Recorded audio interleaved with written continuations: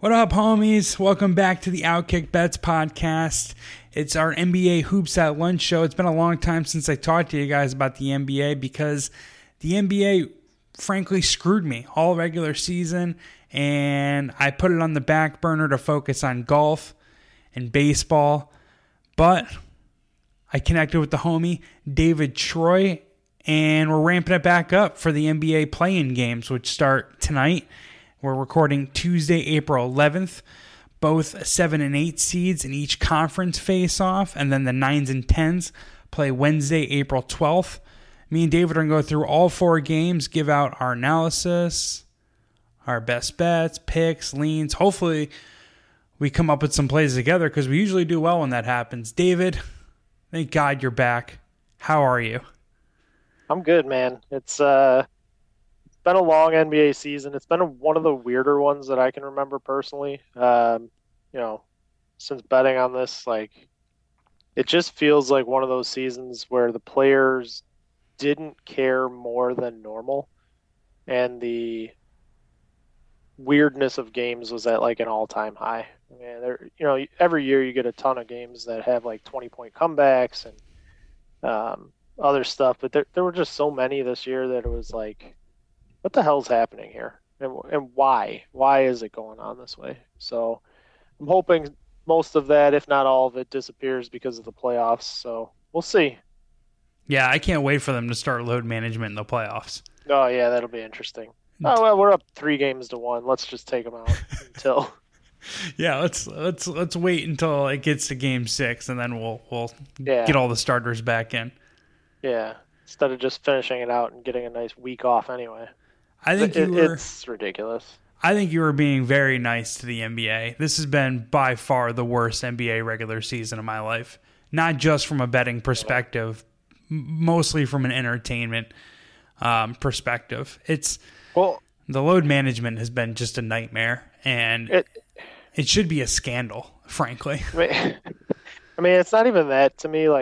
You would think if you looked at the standings and you saw how jumbled up the West all was, you would think that would be one of the a good sign of the NBA, because some teams were basically even to the last day had a chance of being the 6th seed that they're playing in the play-in, and it really was only the top 3 that were set until the last week. But it just kind of was one of those situations where it didn't feel like it was because the competitiveness was there with everybody. It just was more that no one gave a shit, and everybody was like, well, at least we'll be in the play-in, or at least we'll get in the playoffs, and then we'll figure it out from there. So yeah, absolutely. I mean, every sports league kind of strives for parity, so it can make the regular seasons more interesting, but the NBA didn't have parity. The teams were so jumbled up, like you said. It's because they frankly just didn't care. I don't think any team besides my favorite team, the Knicks, cared for months on end, right? Every team took a little load management, or just went through a cold streak, whereas the Knicks, mostly the Cavs and the Kings really kind of went full tilt the whole year. I'll throw Denver in there. Denver did a little load management at the end, but as anti-load management as I am, from their perspective, I understand, because they effectively locked up the 1 seed for weeks. So it does kind of make sense. Jamal Murray had a bad injury a couple years ago, so I get why they did that, and I do think Jokic had a legitimate calf injury that they had to kind of monitor. But otherwise, I don't know if I can give the other 26, 27 teams the same benefit of the doubt. In fact, I can't. And we could spend a whole bunch of this podcast, even fire up another podcast with my gripes with the NBA this year. Let's just try to move forward positively and make money in the NBA playoffs, because I actually got a memory from Facebook yesterday. I posted my record this time last year, and I started a NBA gambling podcast for USA Today Sports last year, right after right after the turn to 2022, January 1st, 2022. And at the end of the regular season, I was 31 games above 500. 31 games above 500. I want to say I lost track of the record this year. And that's, if I'm being real with everyone, I wanted to lose track because I was so effing sick of what was happening. And I was like, you know what? Whatever. So let's just call it 31 games below 500. I want to say it was probably 20, 25, but still. Either way, I gave back all the regular season units I won last year this year. However, last year, I finished roughly even in the playoffs. Every other year, I make money in the playoffs. I think the playoffs are my time of the year for the NBA in terms of a handicap perspective, because I really lock in on the matchups, and I do a good job, I think, of picking out the playoff situations between the referee and the zigzag theory, or the referee assignments, the zigzag theory, and just like the shot profiles of these of teams that are competing in the playoffs. So hopefully I can have as much success as I usually do. I said that coming into this NBA regular season, but as me and you have talked about literally every time we podcast, I'm fucking confident. I don't know why. Yep. I don't know. I just am. I'm confident. I think I'm going to get the money back, dude. I don't know. So it's because of years of success, man. I mean, everybody's going to have a bad week, bad month, bad day, bad year. It happens. This one just so happened to be bad. I mean, there's nothing else to say about it. At least we're going through it together, man. Misery loves company, you know. All right, let's get into the play-in games. So the first one tips off tonight. That's, again, we're recording Tuesday, April 11th. Atlanta Hawks playing their Southeast Division rival, the team that's pretty much owned them for the last 2 years, the Miami Heat. Heat are laying 5. The over-under is 228. Heat eliminated the Hawks last year in the playoffs with a gentleman's sweep. Over the last 2 years, they're 10-3 straight up, 8-5 against the spread versus the Hawks. However, Miami has been perhaps the worst against the spread team in the season, in the whole NBA this year. For that reason, I'm not going to get behind the Miami Heat as a side. I also don't like the Atlanta Hawks. We'll talk about that in a second. I do have a play in the total. What of anything are you betting in this game? There's not much to this one that I like, other than just taking the Heat on the money line and combining it with the Lakers. It's anywhere from even money to minus 110, depending on where you're at. I think both of them win. I don't have faith in the Hawks. Like I haven't thought that they were going to be like a great team ever. I thought they were undervalued at the beginning of the season. Like I liked their win total to go over, but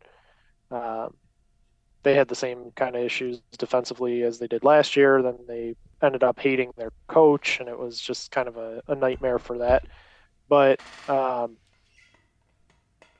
I can't trust them on the road. Like it's not like they're playing good basketball right now, or playing all that well in general. But the Heat also, as you said, have been terrible. So I can't really get behind the side either way. You mentioned something about the total. I only want to mention in this one that all 6 games that were in the play-in game last year were unders. So there was 6-0 to the under last season. Does that mean that it's going to happen this year? No, obviously not. But these are playoff games. And a team like the Heat doesn't want to have to play 2 of these games. I don't think the Heat are afraid of the Bulls or the Raptors. But you have home court advantage. You want to just get it over with and get in the playoffs and be done with it. Absolutely. All 7 of the Hawks games went under the total last year in the playoffs. The 2 playing games that they played. And in the first round playoff series against the Heat. Just adding to what you're saying. Sorry if I kind of cut you off, but looking at props, not really sure if I like anything at all here. Like I said, I have a play on the total. I'm going to the under here. It's a pros versus Joes game, at least according to VSiN, which accounts for the DraftKings betting splits, which is the proud sponsor of the Outkick Bets podcast with Jeff Clark. So roughly 55% of the money is on the under 228 in the Hawks Heat, and 60% of the bets are on the over in the Hawks Heat. So typically when you see the discrepancy between cash and bets place columns in the betting splits, you want to follow the cash because that's typically the sharp side. It's only sharp if it cashes, obviously, but I hate the Atlanta Hawks shot profile. That's been my thing with them the whole year. They take way too many contested mid-range shots. It actually looks pretty good coming from DeJounte Murray and Trae Young, but Miami knows what Atlanta wants to do, and they do a really good job defending them. And Miami, as a defense, is 8th in pick-and-roll efficiency versus ball handlers, and we know the Atlanta Hawks, through Trae Young, love to run the pick-and-roll. Trae Young this season is only shooting 36% from the field versus Miami, 21% from 3. Last year in the playoffs, he shot 29%. And watching Bam Adebayo defend Trae Young in just Atlanta's pick-and-roll action last year made me think he's the best defensive player in the NBA, and that carried into this season. Like, that guy wouldn't play drop coverage at all. He would, if Trae Young tried to back up to get momentum to kind of like get past Bam Adebayo, he would just keep following him out there. The guy's got the length, the athleticism to stay in front of Trae Young. Trae Young isn't that quick. He's crafty. And I think the Atlanta Hawks, or Miami, does a good job versus Atlanta's pick and roll tonight. And they turn it into a rock fight like they usually do. They have the 3rd slowest pace in the NBA, I think. They don't have a wonderful shot profile themselves. They do a really good job at closing out at wide open threes. They're 2nd in paint points per game. And like you said, all of the play-in games last year went under the total.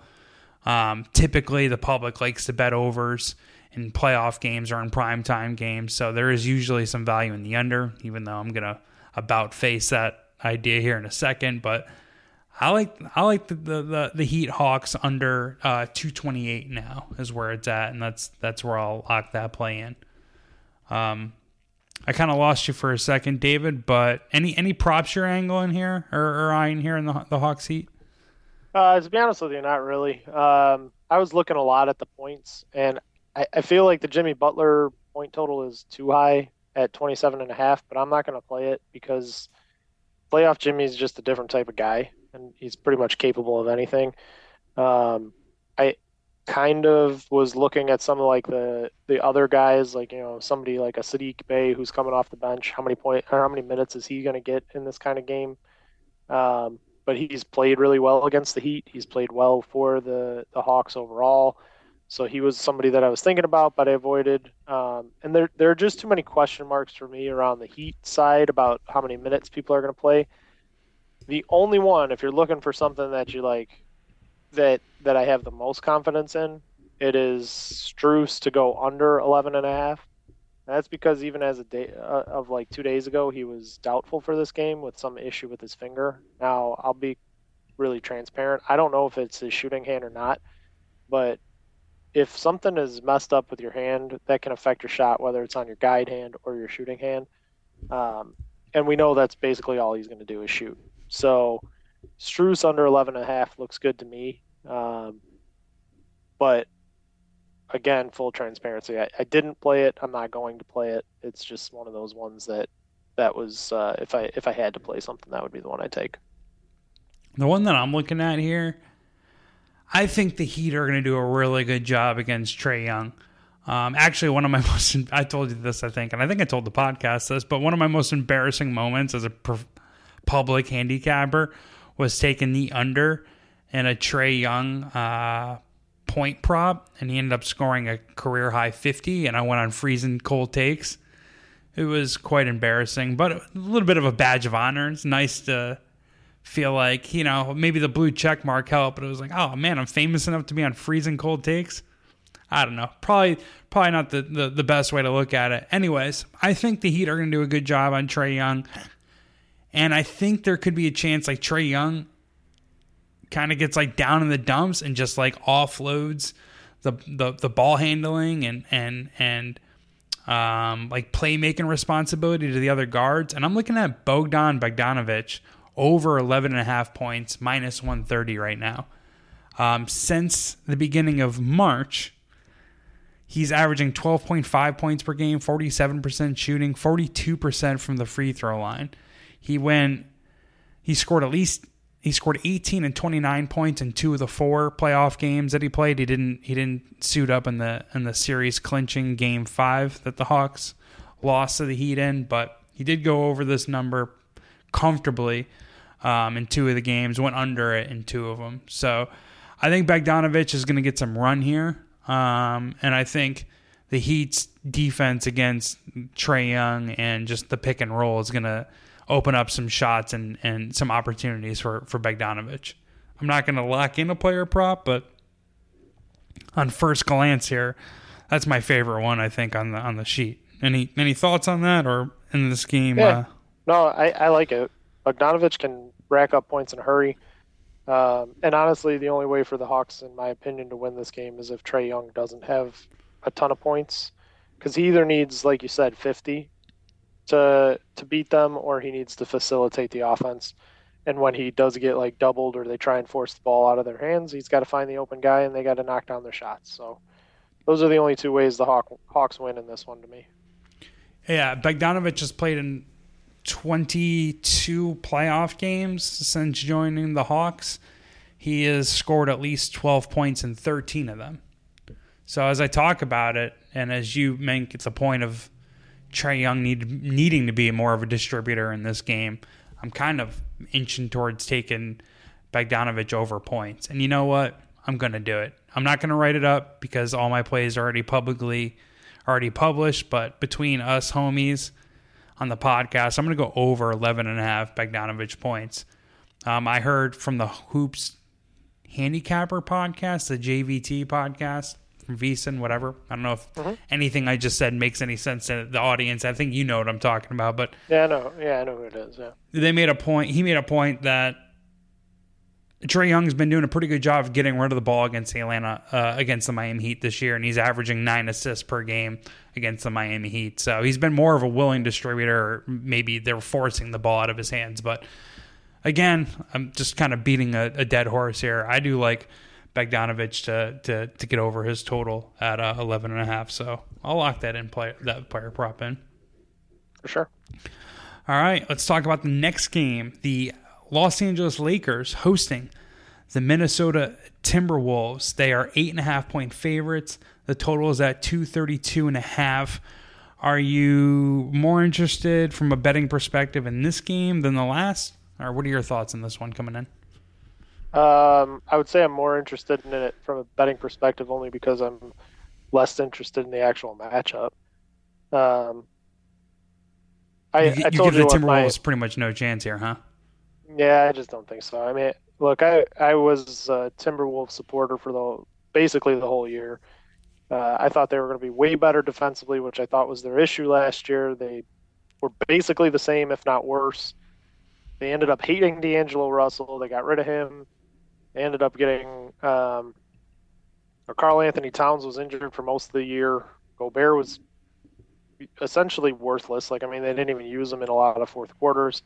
Anthony Edwards looked good, but couldn't take that full next step that he needed to of actually getting over the hump and really going from star to superstar, if that makes any sense to anybody. But I get you. He still, I think, is the most talented on that team, and I think could be like an MVP or even a leading scorer in the league at some point. But they fell well short of expectations. They kept collapsing. They kept giving up big leads. I mean, they even had one late against the Trailblazers that was just embarrassing in the last week. A team that's trying to lose games. 19.5 point favorite. So the biggest. Yeah. It was the biggest upset in NBA regular season dating back to 1995, and that's because most tracking softwares did not have any data before that. Yeah. So we don't even know how bad of an upset it was, really. It was garbage. And that, that goes to show. Like, I mean, I guess any team could win at any time, but at the same point, like the Timberwolves were up a ton too, I think, in that game, and they just let it go. But whatever. Um, Either way, they underperformed is my point. And I do put a lot of that on Cat being out for a lot of the year, but I also think Chris Finch needs to go. As far as this game, though, now that I've gotten my Timberwolves rant out there, sorry. Love it. I I mean, I would look only towards player props in this one, and there are a few that I kind of like. I like Karl Anthony Towns over 23.5 points. I do think he's going to kind of do that. He's been playing really well. There's no Gobert out there to get in his way. There's a lot of opportunity for him. 23.5 is a pretty low total for that guy. I mean, he's capable of putting up 30 in any game. Even against Anthony Davis, like, I don't see this being as much of an issue. Another one that I liked was Austin Reeves under 15.5 points. Just don't really see it from him in this. Like, Anthony Edwards is a capable enough defender. And if he's on Reeves, I think it's going to make it kind of tough. And then another one is D'Angelo Russell under 18.5 points. He has a foot issue. He's only averaging, I think, 17 on the season. And even in the first game against Minnesota, he only put up 11 against them when he saw them. Like, I get you can knock them down into the next play-in game, but I just think Russell probably might even be taken out if the Lakers do get a big enough lead. Like, maybe he plays 30 minutes. And you still got Anthony Davis and LeBron James on your team, plus some other guys who are shooters. So load management, in-game load management. Love it. I am seeing some of these guys like take fewer shots is I guess what I'm getting at with some of these like kind of role player guys like Austin Reeves and D'Angelo Russell. I don't think either one of them is going to put up a ton of points in this. So those were the three plays that I liked in this one. So Cat over 23.5, Reeves and Russell under 15.5 and 18.5 respectively. I'm going to play the over. I know I just talked about it going under the total in these primetime games, these playoff games, and you made a great point of all 6 of the play-in games last season went under the total. But as I wrote this morning for Outkick, styles make fights, and both teams like to get out in transition. I actually was surprised when I saw this on cleaningtheglass.com. The Lakers get out in transition at, I think, a 4% higher rate when LeBron's on the floor. I kind of figured it would be the opposite. He would want to play more half-court offense, but I think he likes to get out and run and take quick shots. And the Timberwolves also get out in a fast break at a higher volume when Rudy Gobert isn't out there. Obviously, Rudy Gobert isn't. He was, in case you don't know, he was suspended for throwing a punch at Kyle Anderson on the bench during the Timberwolves Sunday game. So he's not going to play this first play-in game. He'll play in the second if Minnesota loses tonight to the Lakers. And even worse, Jaden McDaniels fractured his hand punching a wall. Now, everyone likes to clown on Rudy Gobert, rightfully so. I'm kind of a Rudy Gobert apologist, and as I say that, I kind of vomit in my mouth. But I am like a Rudy Gobert apologist. He definitely gets paid too much. They definitely traded way too much for him. But I think as a basketball player, as a rim protecting, rebounding, defensive big, I kind of like what he brings to the table. Anyways, supposedly Kyle Anderson called him a bitch a couple times. He shouldn't have punched Kyle Anderson, obviously, especially the timing of it is terrible. But the wall didn't call Jaden McDaniels a bitch. What is he doing? What are you doing, kid? Did you hear the story about it? No, like I didn't. What he thought. Apparently, there's a curtain that he was like punching at and didn't realize there was a brick wall behind it. Oh, that probably hurt so bad. Yeah. You know what I mean? Because that's like you're not bracing yourself. Like, I've punched a wall before. Everyone has, like, I kind of, I make sure not to break my own hand on the wall. Right, yeah, because it's going to be hard when you hit it. Right, this guy punching a curtain. Man, that kind of sucks. But McDaniels and Gobert are Minnesota's two best defensive players, and they would be tasked with guarding the Lakers' best two offensive players. Both teams attack the paint. The Lakers are 6th in paint points per game. The Timberwolves are 7th. Both take a high percentage of field goals at the rim. Obviously, Minnesota's rim defense at the rim is going to be hampered without Gobert, and Minnesota does a real good job finishing at the rim. And I think Anthony Edwards is going to be able to get buckets even against Anthony Davis, who's one of the better, defensive bigs in the NBA, just because I think Anthony Edwards is a superstar and he's going to get buckets almost regardless. Also, Mike Conley, the addition of Mike Conley, and frankly, the addition of D'Angelo Russell for the Lakers improved both offenses greatly. Since the All-Star break, Minnesota's 2nd in three-point percentage. Taurean Prince can light it up a little bit. I'm going to talk about his player prop in a second, which I just looked at and kind of interested in. Karl Anthony Towns is a floor spacing big, right? Him just pulling Anthony Davis out of the paint is going to help open driving lanes, and he can knock down threes with the best of them. I think he won a 3-point contest a couple years ago. And Conley just structured the entire offense for Minnesota. Likewise for LA, they got rid of Russell Westbrook. They put another floor spacing shooter around LeBron, which has obviously helped them. So I think both offenses are trending up coming into this game. I think Minnesota is going to have to pick up the pace to keep up with the Lakers scoring because they can't play any defense.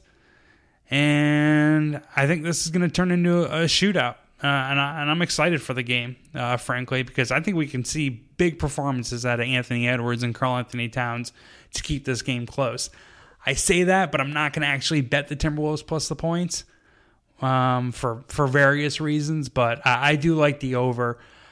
My one concern is it opened at 227.5. I loved it at 228.5. I'm not in a legal betting state, so by the time my bookie gave me the number, it was at 231. So I was like, okay, shit.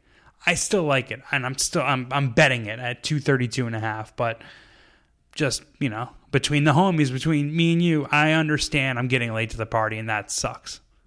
Yeah, it does. But, if you still like it and you think you're confident in it, it makes sense. I mean, you'd be looking at what, like a one... I don't know. I can't do the math off the top of my head really quick. Let me just look it up. I was thinking about the team total. So 121 and 111 is what they have on DraftKings, which is a 10-point spread. Yet the spread is 8.5 for the game. That doesn't make much sense. But I think it's realistic. Timberwolves give up a lot of points. Both play fast pace, like you talked about. I don't have a play on it either way. I was also kind of looking at Taurean Prince's point total. It's at 13. Wait, let me make sure. It's at 13.5 minus 120. I mean, he's only started 4 games, and one of them he scored 35 points. The others, 12, 7, 4. But he is shooting 60% as a starter. I think he's going to get a lot of wide open looks because they need to worry about Anthony Edwards and Karl Anthony Towns. And because they're missing 2 rotational players, I think he's going to be out there for a lot of the time. Mm-hmm. I mean, he's a pretty good two-way player, right? He is a good role player, I think. So I think there are different things that he can do that'll keep him on the floor where he could get the volume. And I think most people are going to look at Taurean Prince, who's not even a starter, at 13.5 with all these superstars out there and be like, no way, dude, he's not going to get there. I guess a lot of people probably aren't betting Taurean Prince point props, but I think that's the initial reaction from the market when they see that number. So I think there's some inherent value in fading that, I don't know, that feeling that Taurean Prince really isn't that good and shouldn't have a double-digit point total. So I'm not going to lock in anything like I did with Bogdanovich, but I'm leaning towards Torian Prince over 13.5 points. And frankly, if I hit Bogdanovich and I hit the under in the Hawks Heat, I'm probably just going to bet it because I'm a sicko. I can't help myself. I get it, man. All right, you want to go to the Wednesday games? Yeah, let's do it. All right, so the Chicago Bulls play the Toronto Raptors in the 9-10 matchup out east. Tip-off is 7 o'clock on Wednesday. The Raptors are favored 5. Total is down to 214.5. I think it started at 217.5. So sharp money movement or sharp line movement towards the under. I have a play on a side in this game, but I'm obviously interested in hearing your thoughts. What do you got? Hey, Chicago's your hometown team. What are you thinking? Yeah. So I do have a thought on the side, and my thought is to take the Bulls with the points in this one. Let's do it. Okay. I'm with you, baby. When you gave me that look at first, I thought you were going to be like, well, I'm on the Raptors, so. But no, I we're Eiffel Tower in the Raptors tonight or tomorrow night. Yeah, I just I've never really bought into the Raptors this year. I thought they were going to be terrible last year, and they proved me wrong on that one. But I think this is actually a pretty decent matchup for the Bulls. The Raptors are probably 7 players deep, so are the Bulls. Pat Beverly and Alex Caruso are probably the 2 best defensive players outside of Anunoby. Ever since the Bulls have been going through Vucevic on offense, they've looked a lot more fluid. DeRozan doesn't seem to be getting quite the high point totals that he was, but LaVine is getting pretty much whatever he wants. He's been shooting very well since the All-Star break. So the points are a little more balanced overall anyways, even though LaVine has taken over the scoring a little bit more from DeRozan than before. But there doesn't seem to be like that almost frustration with the team. So I like their starting 5 better than I do the kind of hodgepodge of Toronto. So I'm not saying the Bulls will make the playoffs ultimately, but I do think that they can at least keep this game close, if not win it outright. I wouldn't be surprised to see them win it. I'm sprinkling. Yeah, for sure. I mean, I don't blame you at all. There are player props in it that I like, but what's your thought on the side and the reason? Did you see what the price is for the Bulls to make the playoffs? No. 6-1. I don't hate it. Because I think they're going to beat the Raptors. I'm hitting. Let's just say, yeah, I were to put $50 on the Bulls plus 5. I'd probably throw like $10 on the money line, something like that. Like a fifth of my spread bet on the money line.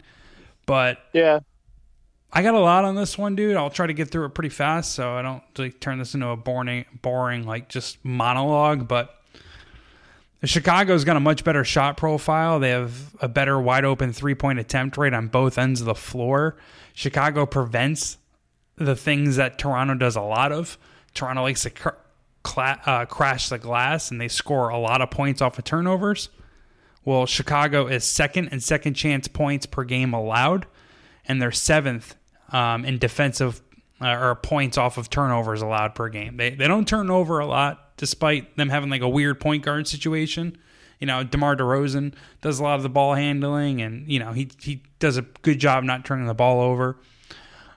Chicago's half court offense and defense rank higher than Toronto's according to cleaningtheglass.com, as in Chicago scores more half-court points per 100 half-court possessions or plays ran, and they allow fewer half-court points per 100 possessions. Also, there's far too much Fred VanVleet. I can't stand Fred VanVleet. They need him to be good for them to kind of reach their ceiling, the Toronto Raptors do. And Fred VanVleet was terrible in the Toronto-Chicago matchup, the only game that Chicago had Pat Beverly in against the Raptors. He was 1 for 11, 1 for 9 for 3, and that was his only points were that 1 3-pointer that he hit. So I think Pat Bev and Alex Caruso are going to do a great job on Fred VanVleet. I think Vucevic could outplay Pirtle. Like, I like Pirtle, but like Vucevic has enough game where he can get his points on Pirtle, and I'm not convinced Pirtle can give it back to him. And Pirtle again, also has to chase him around because right, Vucevic will come out to the three. Absolutely. Yeah, if Vucevic played more like Jonas Valanciunas, I'd be like, you know what, I like Pirtle in this matchup, but Vucevic is going to pull him out, you know? And also, Chicago has a better spread differential as a road dog, plus 3.3, than Toronto does as a home favorite. They're minus 0.7. So, again, I said this about the Timberwolves Lakers, but like styles make fights. They're both playing at a slow pace. They're both going to play a lot of half-court offense. Chicago's half-court offense is a lot better. And this is the most interesting point that I found on NBA.com. You can look at like different, how they play in transition, how they play in pick and roll, how they play in isolation sets. Chicago is first in offensive isolation efficiency and first in defensive ISO efficiency, which is kind of crazy when you think about it. But I guess thinking about it more, it's not like DeMar DeRozan and Zach LaVine can just get buckets against anyone, right? And Toronto, they play a lot of isolation offense with Pascal Siakam and Fred VanVleet, and they're not very efficient. Again, I think these teams are pretty similar identities, but I just like the way the Bulls are trending. I like their cohesiveness. I like the vibe of that team a little bit more. There's a lot of rumors that Nick Nurse is on his way out. So I'll take the points of Chicago. And, you know, the total, the unders being hammered, if they're thinking, the market's thinking less points, well, I think it's, you know, probably wise to take the points with the underdog here. So that's what I got in this game. Yeah, I mean, nothing you say is anything I would disagree with. The one thing I guess there's one thing I would disagree with actually is the Fred VanVleet you like hatred, him? I guess. Nah, it's not that I like him, but I think hatred's fair. I do hate them. I think he's got opportunity to be good. I mean, I'm looking at his threes right now. It's over 2.5. It's usually at 3.5. At 2.5 at minus 130, like I get he only went 1 for 11 in the first game and he shot 9 threes and he only hit one of them in their last game against the Bulls. But the guy is either going to hit basically like 5 threes or he's going to hit 1. So he's going to get the volume for sure. Yeah, you're getting a 50-50 chance here on somebody who does average like 9 threes and averages like 3 to 3.5 makes a game. So I think there's some value in that. I would not play his points, which is at 18.5 and also juiced him minus 125. I wouldn't touch that one. And I am a strong advocate of almost never taking anybody other than Siakam to go over their points on the Raptors because it's a crapshoot. You never know who's going to do well for them. The only like Raptors props that I'm ever successful with are Siakam and then Scotty Barnes. And his is just shooting threes, like because he usually takes 2 or 3 a game, and he only needs to hit 1 almost ever to get the cash on that one. But I'd be looking in this one at DeRozan and LaVine. So LaVine's point total is 25.5. The guy has been on a tear, like I said, since the All-Star break. If they're going to win, they probably need LaVine to score a bunch of points for them. And if Vucevic is pulling Pirtle out of the lane, LaVine should be able to get past his defender, even if it's Anunoby, to get to the basket. And if Anunoby is guarding DeRozan, if he's guarding LaVine, then maybe you look at DeRozan being over. So this is one of those ones where I'd probably try and look and see what I could get live in terms of player point props between the two of them. But if I had to take one now, I would take LaVine over his 25.5. Wait, that's an option for you? You can bet live player props? DraftKings has it. Not every game, but when I'm sitting there, there'll be times when they have the player props available. What's the housing market like out by you? You need any neighbors? Yeah, sure. Come on over. We got a house for sale across the street. Oh, baby. Yeah. All right. Yeah, I'll look that up on Zillow. Send me your address. There you go. Perfect. I might be close. I'll tell you what, I'm not anywhere close to buying real estate in LA County. I need to invent something or create an app or I don't know. I don't even know what. Maybe rob several banks. Dude, my OnlyFans would not be a lucrative endeavor. Hey, you know what, man? You never know. There's a market for everything out there. Fair enough. That's a great point. I don't know. Apparently, gender equality stops at OnlyFans. OnlyFans worth. Yeah, most women don't really care what a guy looks like naked, but almost every guy wants to know what every girl looks like naked. So yeah, pictures of my butthole just don't do well on the internet. Well, and I've tried, but that's for another day. All right, I'm just kidding. As you were talking, I thought about Scotty Barnes and his point prop. It's 15.5. The over is minus 125. I'm like an over Bogdanovic. I'm like an over Prince. I'm like an over Lakers, Timberwolves. It's time to sprinkle another under in there. And it's cheaper, right? So you can argue, well, the sharper side is the more expensive side. And generally in player props, or you're correct. That's strong rationale. Against the Bulls this year, he scored 11, 5, and 19 points in his 3 games against them. The 19-point game that he put up was without Siakam out there. So, he had 19 shots. And I think Scotty Barnes is probably going to get the 3rd or 4th highest usage in the Raptors today. Let me look at his season-long usage rate. It's behind Gary Trent, Fred VanVleet, and Pascal Siakam. And it's close to OG Anunoby. But he's got the 4th best usage rate. And I think in a must-win game, he's going to turn into more of a distributor because he doesn't have a lot of offensive game, right? Like, he's not a very good shooter. He's pretty good in the paint. But I just feel like his role is going to be more to get Fred VanVleet open or be more of a distributor for Pascal Siakam, Fred VanVleet, and or Gary Trent, who I guess is coming off the bench, so maybe I shouldn't bring up Gary Trent again. But I don't know. I'm just feeling under on Scotty Barnes. He's had kind of a disappointing season, sophomore slump. I'm not down on him as for his career, but I think in this matchup, he can kind of go missing. 15.5 is kind of high. And I said kind of twice, so it kind of, pokes holes in my analysis, and maybe I'm not as confident, or I'm not coming out as confident as I actually am, but I'm just feeling it, dude. I'm feeling under. Scotty Barnes, 15.5. I'm going to do it. You know what? I just talked myself into it. I'm doing it. It's a gut play. The only thing I would say is, like, I actually probably would feel... No, I'd probably feel more confident if, like, Patrick Williams was starting rather than, like, DeRozan and Levine with Beverly and Caruso and then Vucevic, because I feel like the 4 of them, Beverly and Caruso, are going to guard the guards, and then Levine and DeRozan, who aren't great defenders, have to guard the forwards. And I don't know. To me, I think that's part of the reason I'd like Siakam's over. And then I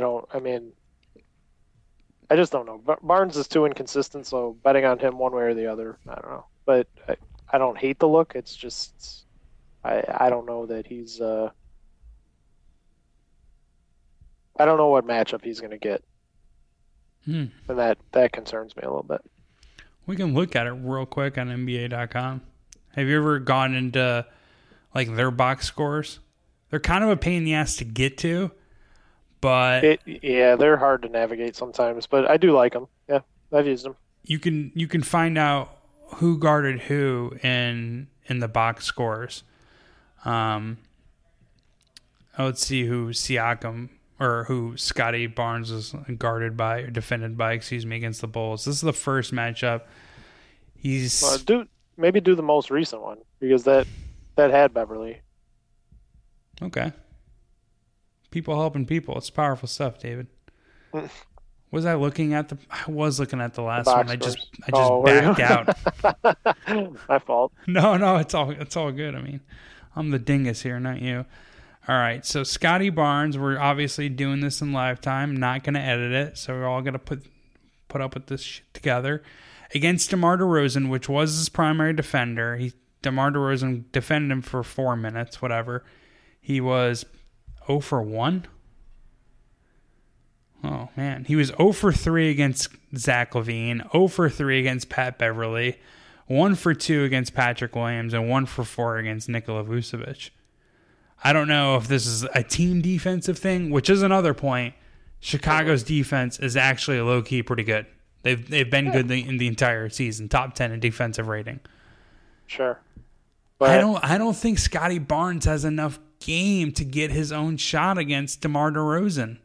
Like, I know DeMar DeRozan and Zach LaVine aren't very good defenders, right? But, like, it's pretty easy to defend someone who's not willing to shoot. Sure, but did you look at the shot chart by any chance? I did. 'Cause that's what I'm looking at right now. And I'm just seeing Barnes' shots, and he was 4 for 12 in the game, and he had 5 shots all within the lane that he missed. That to me is due for a little regression. alarming. Yeah, I mean, you would think that even if he hits 2 more of those, I don't know what that would put him at for the game. He had 11, so he would be at 15 exactly. Truth be told, my biggest angle is the usage angle here on Scotty Barnes. Like, sure, I'm not DeMar DeRozan and Zach LaVine aren't good defenders. I'm more talking shit, I guess, than anything else. But I do think so little of Scotty Barnes' offensive game because he's unable to shoot that even a bad defender like DeMar DeRozan and Zach LaVine can just back up and contest whatever shot he gets. If he gets all paint looks, then I don't really feel great about the bet. But, I mean, I don't think he's going to be shooting a lot. And if he does, whatever, I'll take my chances. That motherfucker can't shoot. All right. Anyways, that's all I got on this game. Want to wrap it up here with the Thunder Pelicans? Let's do it. All right. I think this is up from the opener, but the Pelicans are now 5.5-point favorites. Total is at 228. I'm just going to shoot you straight, dude. I got nothing in this game. I feel like I've lost a lot of money on the New Orleans Pelicans this year, and I really like the matchup for both teams in this one. I could see either team winning. I could see either team covering, if I'm being honest. The New Orleans Pelicans paint defense, rim protection is absolutely terrible, and OKC averages by far the most drives per game because they're so aggressive at getting to the lane or getting in the lane and getting to the basket. They have the highest wide open 3-point attempt rate in the NBA. New Orleans doesn't do a good job of closing out on 3-pointers. So I think OKC is going to get a lot of looks, a lot of good, clean looks. Whether or not they cash them in, we'll see. But I'll pick the Pelicans to win, but I don't have any confidence in them covering. And I just don't want to play the Thunder plus 5.5 here because I think the Pelicans have gotten it going down the stretch here, and I really love this team coming into the season. I like last year. I think they could make the first round tough for whoever they play if they make it that far, and I think they have the skills or the personnel, especially with Brandon Ingram, where they can put up a fight against any team in 48 minutes, and I don't feel that good about the Thunder, if I'm being real. So, long about way of saying I'm just going to pass in this game unless you talk me into something. But what do you got in this game? I mean, I'm on the Pelicans. I think they're going to win this one. If they were on the road and the Thunder were at home, I actually probably would take the Thunder. But this is kind of a big moment for the Thunder, and the only one I really have confidence in is Shea. I mean, aside from that, I think most of these guys are kind of young role players that this is going to be one of those, like, too big for them moments, in my opinion. And you got the Pelicans who are, I don't want to say they have the 2 best players because they don't. I mean, Shea is better than CJ McCollum, but I like CJ McCollum in this game better than Shea at this point because this is the biggest game that he's ever played in the NBA. So to me, this is more about experience. I think Pelicans kind of just handle this. They're sitting in New Orleans waiting for it, looking forward to it. I think they kind of come out and put the pressure on the Thunder, and I like them early, and I think they cover the game too. You like them early, as in you're going to bet them first quarter, first half? Probably first half. First quarters haven't been very good to me this year, and they have been in the past. So, for everybody who says like, well, it's only 12 minutes. Okay, it's been 12 minutes for years, and they've been successful for me. So, don't bother tweeting at me about this. But the first quarter of the game, I think it could be fairly close. I think New Orleans may have to try and figure out how to stop Shea. I think the first half, though, the Pelicans being at home, their bench will probably play well enough to keep them in front with a lead, and I like them to cover the first half better than I do the first quarter. So that one is for sure something I'm going to play, and then the full game. I actually played it at 5 yesterday, so. Oh, so you got some CLV. Oh, can't wait. That's been so great for me this year. Well, eventually it has to regress to the mean, or at least that's the go-to saying on sports betting and sure sports outcomes. Yeah, no, I'm with you. The CLV kind of, I don't know, didn't come through for me. Yeah, it didn't come through for me this year. I'm looking at the point props. Brandon Ingram's 30.5 minus 120. SGA's 32.5 minus 120. I have more confidence Brandon Ingram goes over than SGA, even though SGA has just balled up the Pelicans this year. I do think in this, loser leaves town matchup, they are going to throw Herb Jones at SGA. Right? Yeah, I would think so. You can put Trey Murphy and or Brandon Ingram on Josh Giddey. I actually like Josh Giddey's offensive game. He brings a lot of things to the table. But if SGA goes under this point total or has an off game, you got to like the Pelicans in that spot. And I would assume Willie Green's looking at it the same way. Like, Herb Jones, don't worry about offense. Just stay in front of this dude. Don't foul him, stay in front of him, right? Like, it's a pretty easy, well, not easy, but it's a pretty straightforward game plan. Like, dude, Your contribution today is stopping SGA. That's what we need out of you. And he has the ability to do it. Yeah. So. Yep. I agree with you. I don't know. I don't have anything specific in this game. I just wish you the best of luck here in the Pelicans. I am a Pelicans fan. Brandon Ingram, I've loved Brandon Ingram since he was at Duke. So I'm going to be rooting for the Pelicans. And I just think the playoffs is a little more interesting with them instead of the Oklahoma City Thunder. Yeah, I mean, Thunder versus Timberwolves would be pretty boring. Thunder versus Pelicans should be interesting, I think. Like, Nuggets versus Pelicans. I could see a world of the Pelicans make that interesting. Whereas, I would think they win at least one. Thunder Nuggets, no. Well, that's not even the guarantee either way. What do you mean? Timberwolves go and play the Pelicans, or the loser of this game. Yeah, so. I'm just saying it's like. Gotcha.